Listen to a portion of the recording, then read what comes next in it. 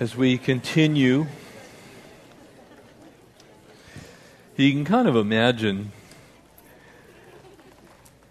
when you travel to Israel and you go to the place where the Sermon on the Mount was, there's some rocks and some steps, and you can almost see Jesus sitting down at the edge of that valley looking out over the people. And as he would sit there, it was a very informal setting. You know, it's not a lot like church, like we know church to be.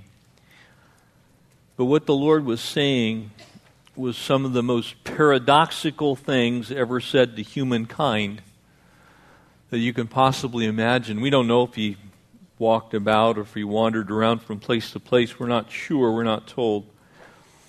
But we do know this. When he delivered the Sermon on the Mount, he was speaking very specifically to a crowd of believers. And in fact, the things that he would say to them would make zero sense to someone who didn't know the Lord, because they are so unbelievably difficult to imagine. And they actually increase in that difficulty as we go through these first few verses that we know as the Beatitudes. And so as we turn our attention now to the fourth verse in Matthew chapter 5, remember that each one of these things, each of the Beatitudes as we call them, these things that as the body of Christ should be how we conduct ourselves. They're the attitudes that we ought to be, is one way to look at them. They're a path to joyousness and happiness in the Christian walk. But each step builds on the other. And so as we really read them, though we can take them one at a time, they really have a cumulative effect. And much like the things that we call the fruit of the Spirit. So the fruit of the Spirit is love, but the fruit of the Spirit being love is also joy and peace and gentleness and meekness and self-control. Those things about which there is no law. And so as Jesus speaks the Sermon on the Mount, as he gives us first the Beatitudes, Luke's Gospel actually records the converse of these things. In other words, the truth told from the opposite side of the coin. And so it says here in verse 4 of Matthew 5, "Blessed are those who mourn, for they shall be comforted." Now, the moment you make that statement, I've done a lot of memorial services, a lot of funerals. I've had an awful lot of occasion to sit with people who are in mourning.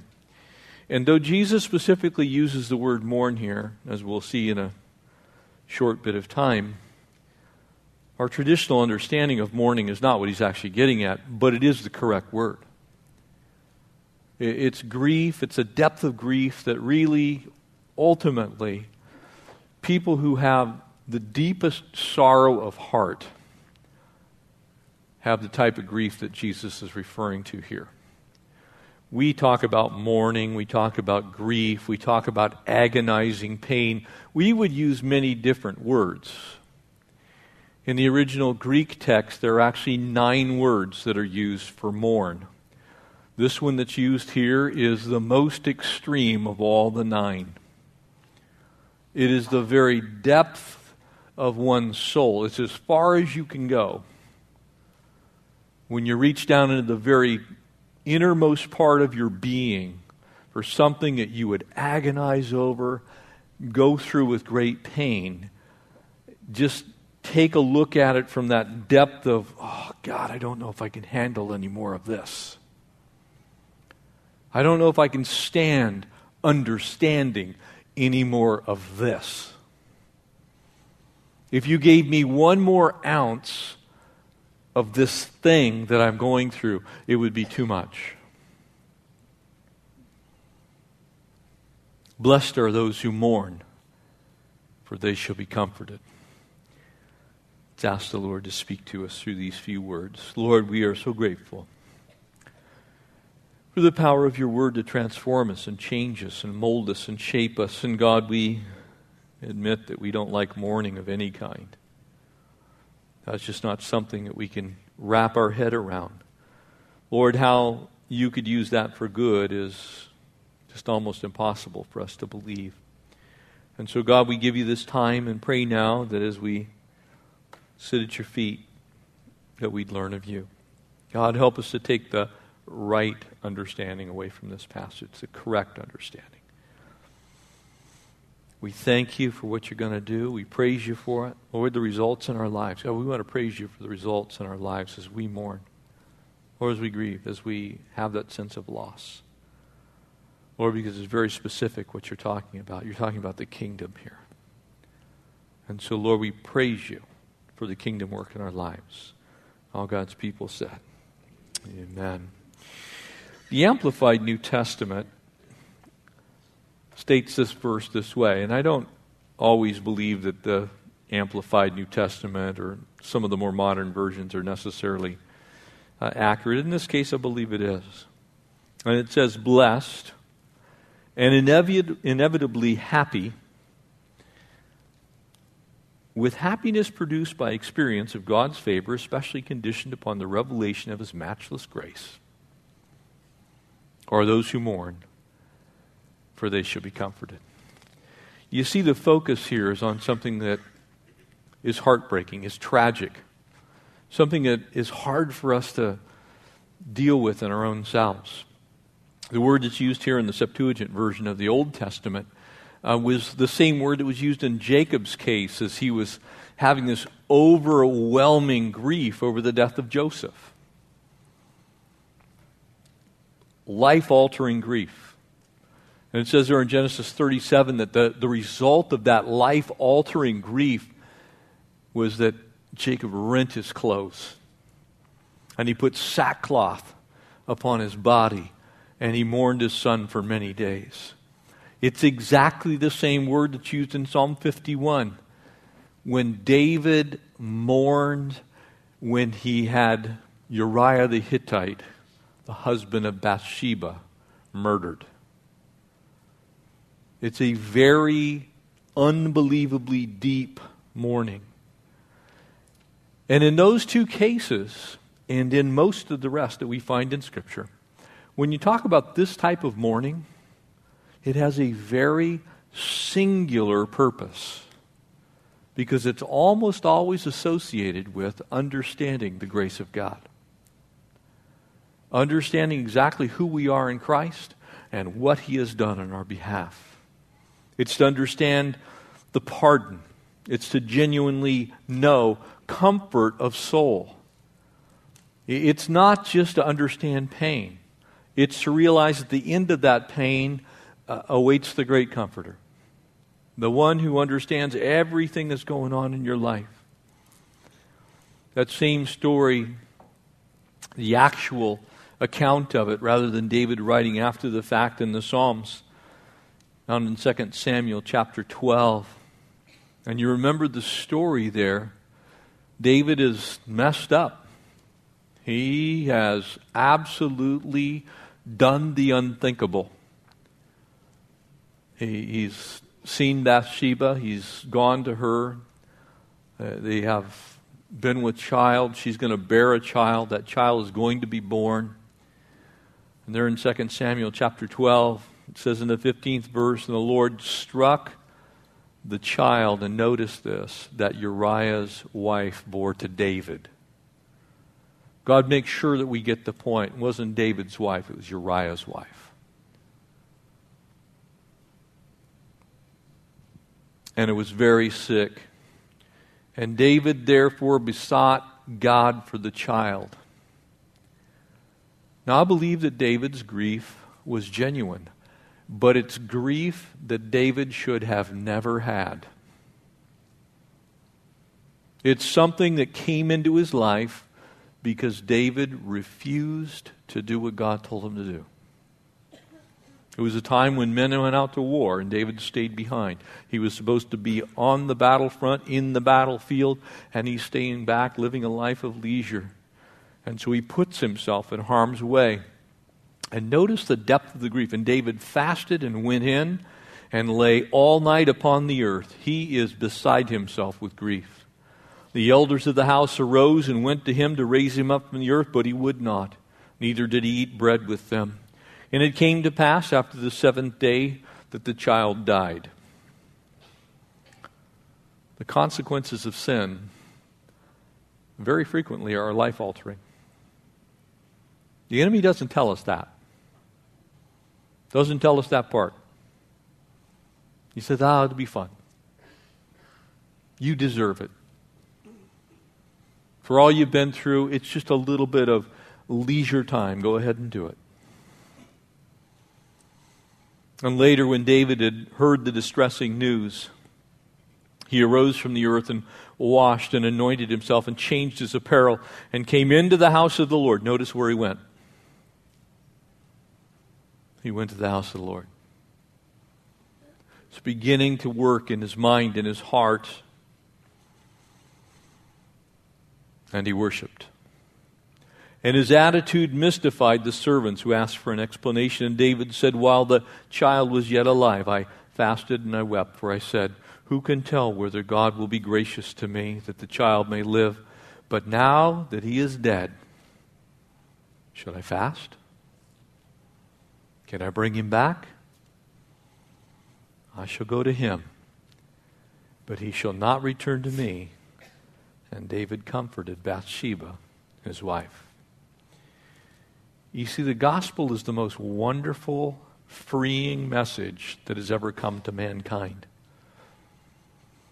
Because you and I listened to that story, and we got all kinds of plans for David. And they generally don't include him being freed from that sin, freed from that bondage, given the grace of God. And yet, because David did, after the fact, very much after the fact, repented, he went into the house of the Lord. He said, God, I've messed up. He received the comfort of the Lord. It didn't wash away the consequences of his sin, but it washed away the stain of his sin. Just exactly as 1 John 1:9 tells us, if we confess our sin, he is faithful, he is just to forgive and to cleanse us from all unrighteousness. There is a work that God does in our life that we can't explain.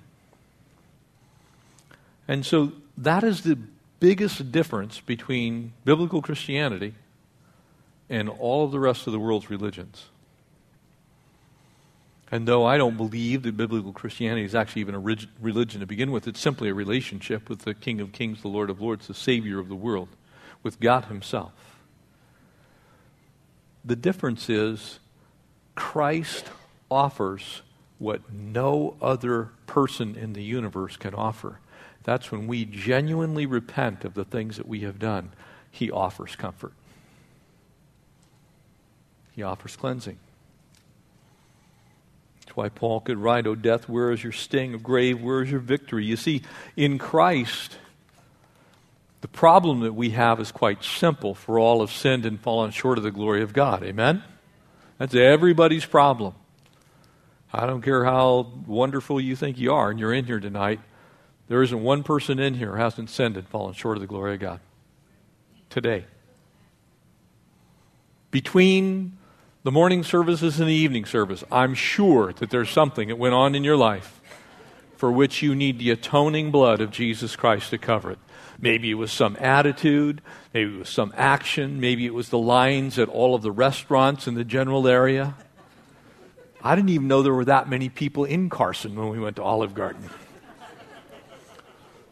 There was 500,000 inside and 750 waiting to get in. So I'm thinking, it's like, Lord, you know I'm short on time. And you can sense yourself getting impatient.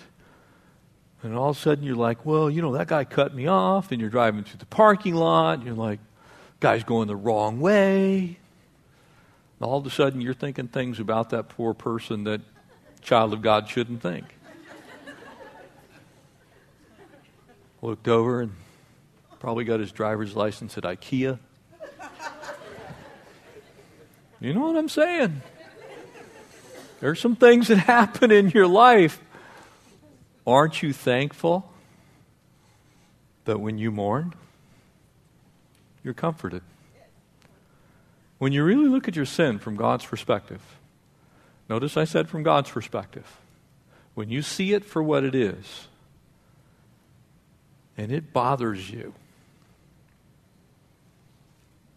that's when you have the comfort of the Lord. David understood that comfort of the Lord.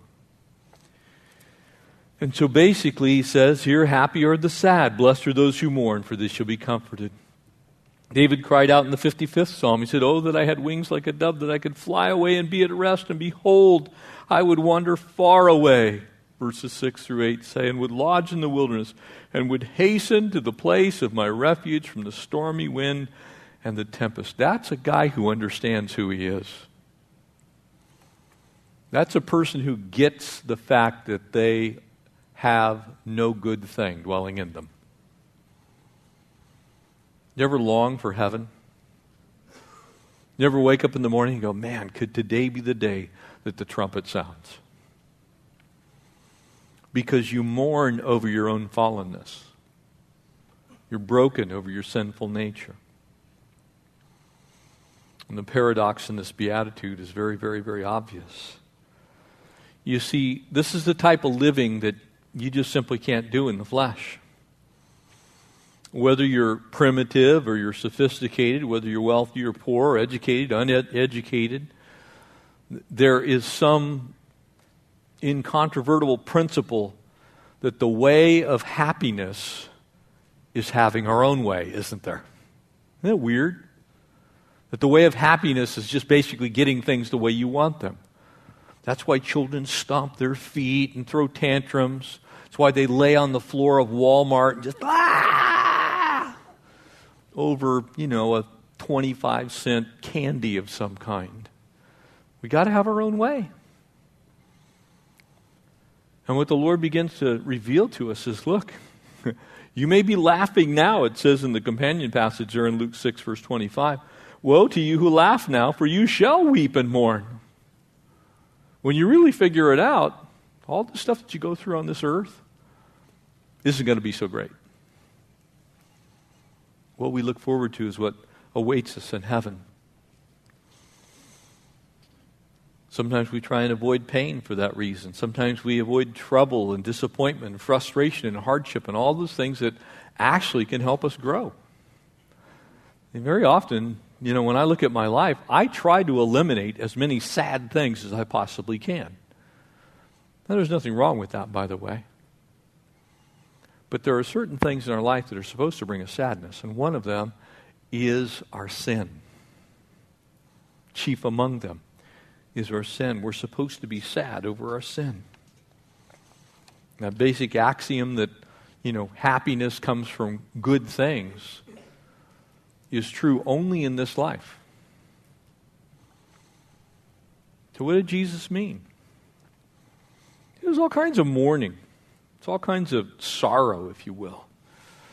And there's some very unbiblical mourning. Matter of fact, Amnon, who is there in 2 Samuel as well, so frustrated because of his sister Tamar that he made himself ill because he lusted after her so much that he was actually sick from it. He was mourning the fact that he couldn't do what he wanted to do. I would say to you, that's the wrong kind of mourning. That's the wrong kind of feeling, woe is me. Some people take legitimate mourning. There's a legitimate time to mourn. Loss of a loved one. That is a time that's between you and God completely understands it. But sometimes that goes on for such an extended period of time that person becomes absolutely worthless to the kingdom.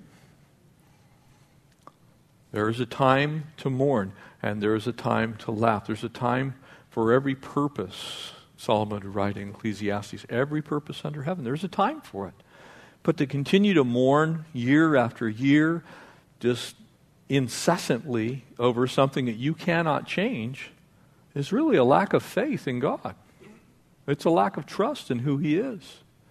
You're really telling God He's not sufficient for this particular thing. That would be an unbiblical type of mourning.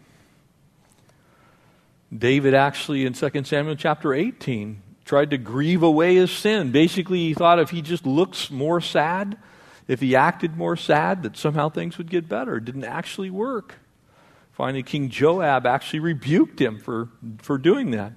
2 Samuel chapter 19, verse 5 says, "Today you've covered with shame the faces of all your servants, who today have saved your life, and saved the lives of your sons, your daughters, the lives of your wives, the lives of your concubines, by loving those who hate you, and by hating those who love you." You've taken it way too far. The very people who are trying to love you, you're hating on them. "For you have shown today that the princes and the servants are nothing to you. For I know this day that if Absalom were alive, and all of us were dead today, you'd be pleased." That's the wrong kind of mourning, amen? The very people that were trying to help him, he had a thing for him. He said, "Look, I'd get out of here.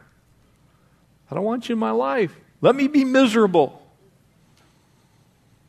That's not the type of mourning that God wants us to have. And I believe that his judgment had been perverted because of his sin. But there are also legitimate types. There are things that we should mourn over. It's an old Arab proverb that says, "All sunshine makes a desert." Amen? That's what happens. You don't believe it? Go to Victorville. It's like there's a cloud every other year out there. Joshua trees like it. Desert iguanas like it. Sidewinders like it. Not so good for human beings. Yeah, all sunshine can make a desert. Sometimes it just bakes things out. And a trouble-free life has a tendency to be fairly shallow. And you can see that in the Hollywood people of our day and time. When you look at those that have grown up in privilege in Hollywood, what do you see? People who've never known a hard day's work, people who've never had to earn a thing. They wander around every day, and their idea of a bad day is that their chauffeur is late. Amen? You know, they're all saying, they lose their total cool. And they're mourning over the fact that, their brie is too warm or too hot or something. They begin to mourn over things that are not legitimate. But you see, for us, life isn't meant to be simply pleasure. Have you ever thought about that in your own life? I believe the Lord allows a certain amount of mourning into every child of God's life. A certain amount of grief that we go through. And I believe it's for a central purpose. If we loved it too much here, we would never want to go there. Amen? You just, and you've met those kind of people. You probably know Christians that are so shallow that they'd actually be okay if heaven never came. Because they're so in love with the things of this life that they're not longing to be freed. As Paul cried out, "Who will deliver me from this body of death?" Those things which I will to do, those things I do not do, and those things which I will not to do, those very things I do. What am I going to do? He wanted to go home. So much so that he would declare, "It's better for me if I go, but it's better for you if I stay." We long for heaven. When I really mourn over my life and my own inability to be perfect. Because really, as a child of God, it's an interesting concept. We've actually been called to be perfect if we can. To try as hard as we can to be exactly like Jesus. And that would be perfection, amen? But all have sinned and fallen short of the glory of God, right? So every last one of us falls short of that mark of perfection. And so it leaves us with a certain amount of dissatisfaction while we're here. All of a sudden I'm going, "Oh, Lord, if I could just not do that ever again." You're driving down the freeway and you see, I don't actually understand this whole concept of there's 8 feet. I can obviously fit my car in there with people on the freeway. You ever notice that? So everybody tailgates everybody else. Does that make anybody else slightly irritated? It's just me. It's like you try and leave what's called normal stopping distance, which is supposed to be about 10 feet for every 10 miles. So you should leave like 100 feet in there if you're going 60, 70 miles an hour, that's what everybody does. And 5 cars pull into that spot. And so you back off a little further. And after that happens 2 or 3 times, you're just like, I'm tailgating them. I am not moving from this spot right here. And then all of a sudden comes a CHP officer, lane splitting, looking at you with that evil eye. It's like, what? Yeah, you see, there are things in our lives that we just long to be delivered from. And of course, that's a silly one, and there are a lot deeper ones. But I say that because we all have them. Every last one of us in here has things in our lives that we just can't wait to be delivered from. Finally, completely done. I looked at that onion loaf at Tony Roma's, and I realized there's 4.5 million calories in that thing. Someday I'd like to not actually want that, but I really wanted that. And right now I'm paying the price for really wanting that. We have our human weaknesses, things that we know, I should lay off of it, I really shouldn't eat that. I got to go teach, but it's so good. Lots of things in our lives that we can mourn over. You see, most of us, if we really are honest with ourselves, probably don't mourn like we ought to mourn. We're not really into the mourning thing. We're not mourning people, so to speak. That immeasurable divine love that caused our Lord to weep over Lazarus. I don't know if that's ever struck any of you, but the Lord didn't fake cry over Lazarus, did he? Those were real tears that he wept over Lazarus. But being God, he also knew he was going to raise Lazarus from the dead. So why was he crying? It couldn't have been for Lazarus. He was crying for Mary and Martha. He wasn't crying over Lazarus. Lazarus was good. He was hanging out with Abraham in Abraham's bosom. We don't know what he was doing. But Jesus knew what he was going to do. He was going to raise him from the dead. But here's poor Mary and Martha. They are crying their hearts out. And Jesus is crying because they were hurt. They were upset.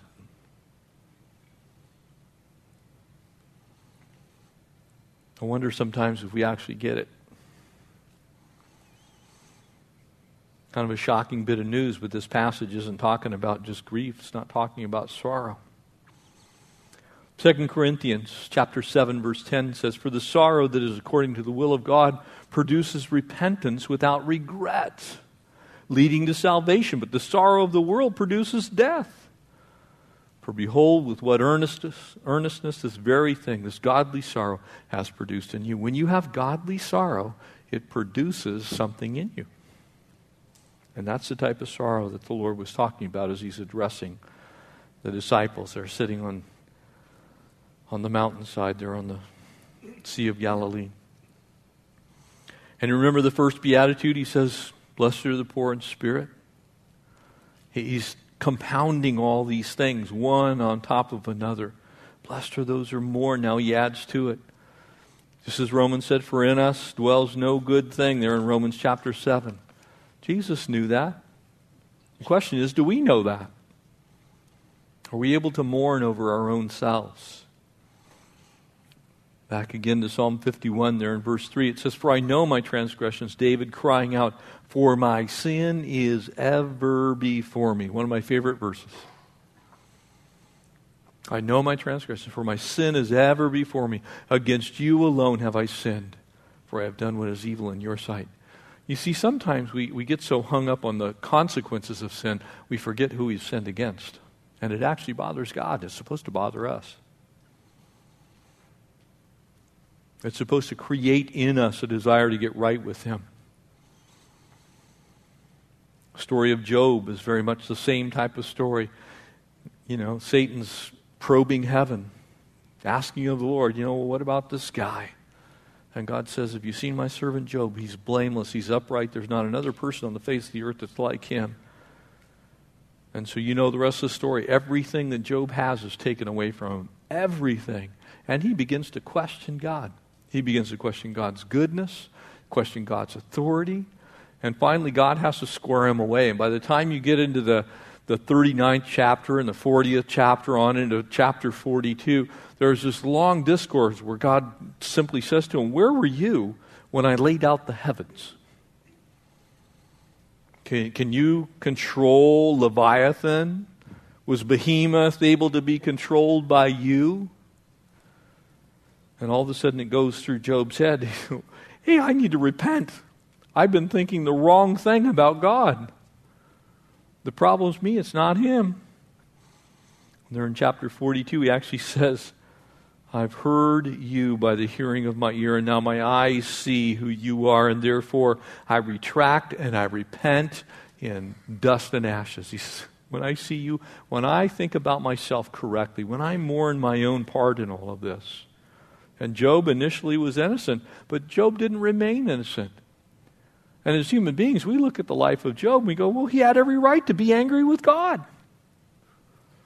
When I think of Job's story, I think literally, well, you know what? I mean, God did kind of let the hammer fall on him a little bit hard, didn't he?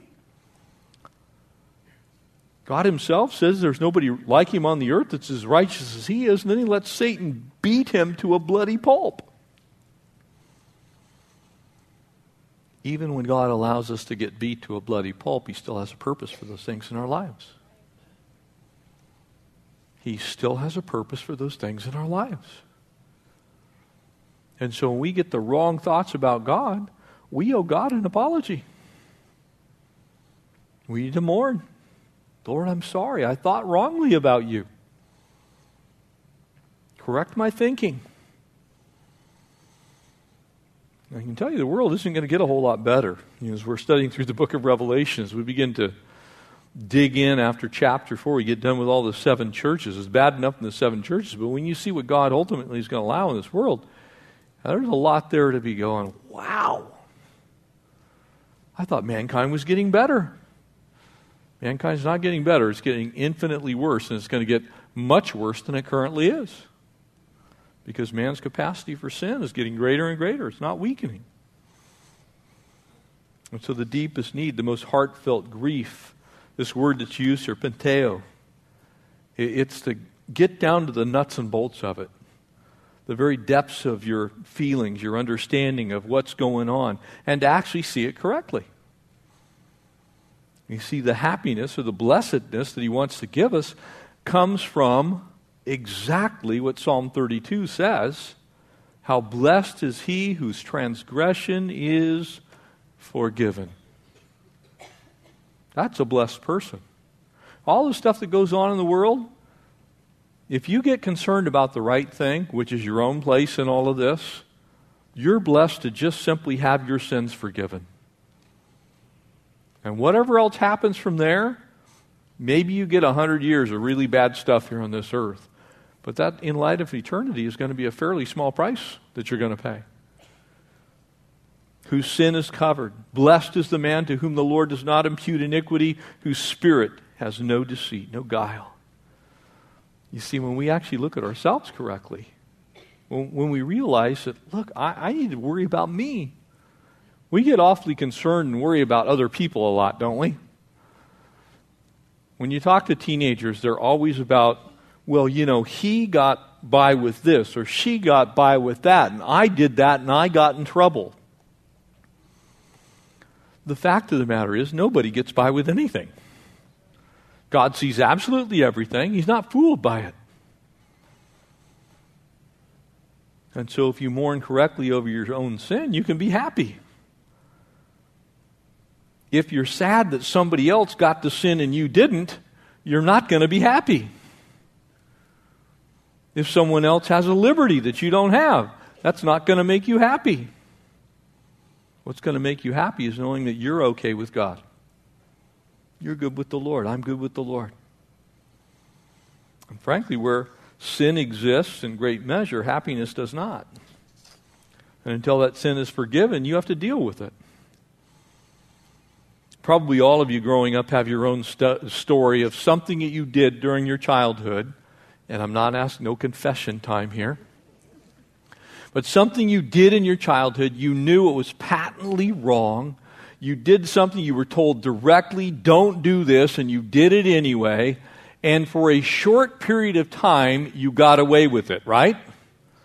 Whether it was, you took the cookies, you did as I did, and you lit the hillside in your backyard on fire.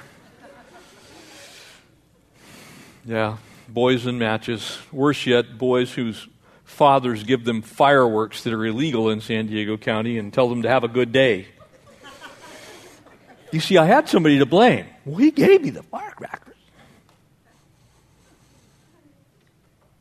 And there it is. The blaze is going. Here comes the fire truck down your street. And you're like, oh, I'm dead, I'm dead, I'm dead. And if you're like me, you sit in the garage. It's back when washing machines were almost always in the garage, on top of the washing machine, waiting for death. You knew that the death sentence was coming from burning up the tumbleweeds in your backyard. And you sit there, and one day goes by, 2 days go by, and you're sure that they're just building up a case so that they can throw you in prison for the rest of your life. And you just agonize, like, oh. Why? Why do you feel like that? Because it's unconfessed and it's unforgiven. You're carrying it around. You're not free of it. You still own it. It's still yours. And then all of a sudden, that issue is cleared up. And you're like, yes, I'm not going to kid jail. And your heart is lifted because you were mourning over the fact that you did something wrong. And it resulted, yep, I did it. We taped the firecrackers together and twisted it. We threw them and they blew up. And one went off, all three of them went off in the road and one went into the weeds. And you confess it and it's all okay. It's over. It's done. You confess your sin, you're sorry for it. It's past history. And it's true in God's economy. If we confess, He's faithful and just to forgive and to cleanse us from the unrighteousness. He wipes away the things that really pain our hearts. That's why James there in James chapter 4 says, cleanse your hands. Purify your hearts. It says actually there, be miserable and mourn. Weep. Let your laughter be turned to mourning, your joy into gloom. Humble yourself in the presence of the Lord, and then He'll lift you up. Let God do what God needs to do in our lives. A little bit of mourning is a very, very good thing. You have two choices in life. You can either take pleasure in wickedness or you can take pleasure in righteousness. If you take pleasure in righteousness, then you're going to actually be upset about the things that you shouldn't do that you do. It's going to cause you grief. I always tell people when they ask me, well, they'll say something like, well, how do I know, that my sins have been forgiven? I said, are you sorry for them? And they'll usually say, well, yeah. If they tell me no, I said, they're still yours. If you're upset about what you have done before the Lord, then you're probably okay with God. But if you're not upset about it, you have a reason to not be happy. Because you don't know. You haven't confessed it. Sometimes we rejoice in the wrong things. Proverbs 17 says, that joyfulness or happiness is good medicine. That's true. But happiness over getting away with sin is not the same. And there are people who are happy about having gotten away with some kind of sinful behavior. Don't let that be you. What he's saying was, be sorry where you should be sorry. Take away that little badge of pride that we get. Back in the Boy Scouts, we used to get, merit badges for virtually everything. You get it from knot tying and marksmanship and fishing and hiking and all kinds of stuff. In human life, we get merit badges for things like pride and arrogance and stupidity. The human condition says, wow, we kind of appreciate that because all of us want to be a little better than the next guy. So when somebody stumbles and falls, we're like, well, I'm better than him. I'm better than her. Again, don't let that be you. Mourn over your stuff. And God will lift you up. God will restore that joy and give you happiness. That's why there in Romans 7 it says what it says. Things that I do, I don't even understand.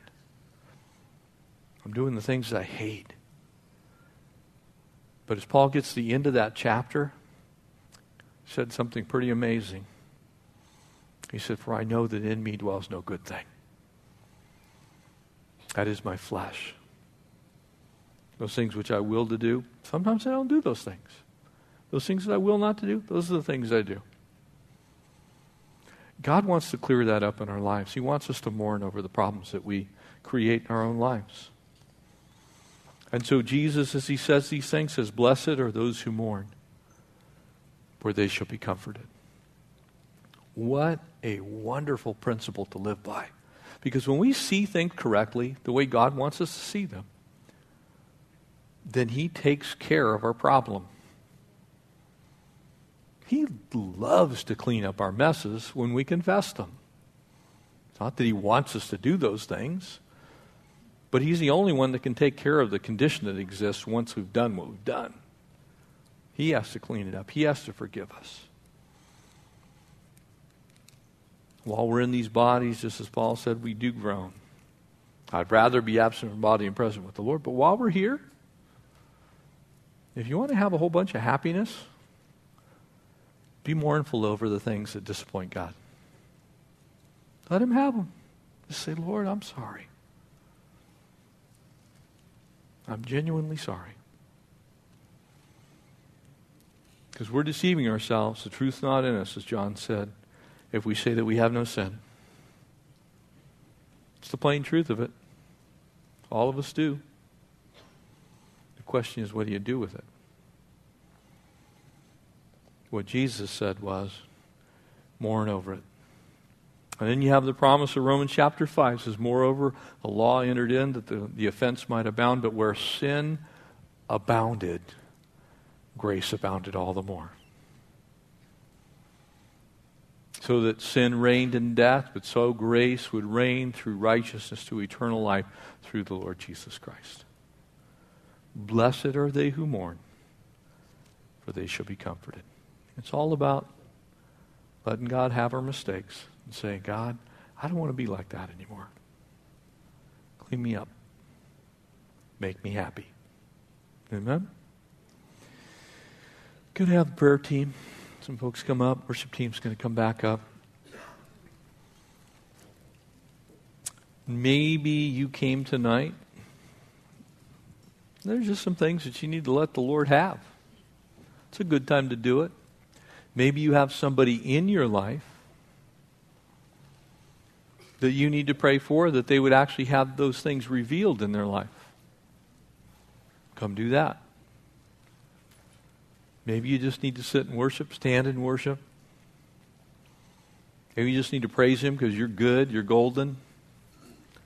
You and God are squared up.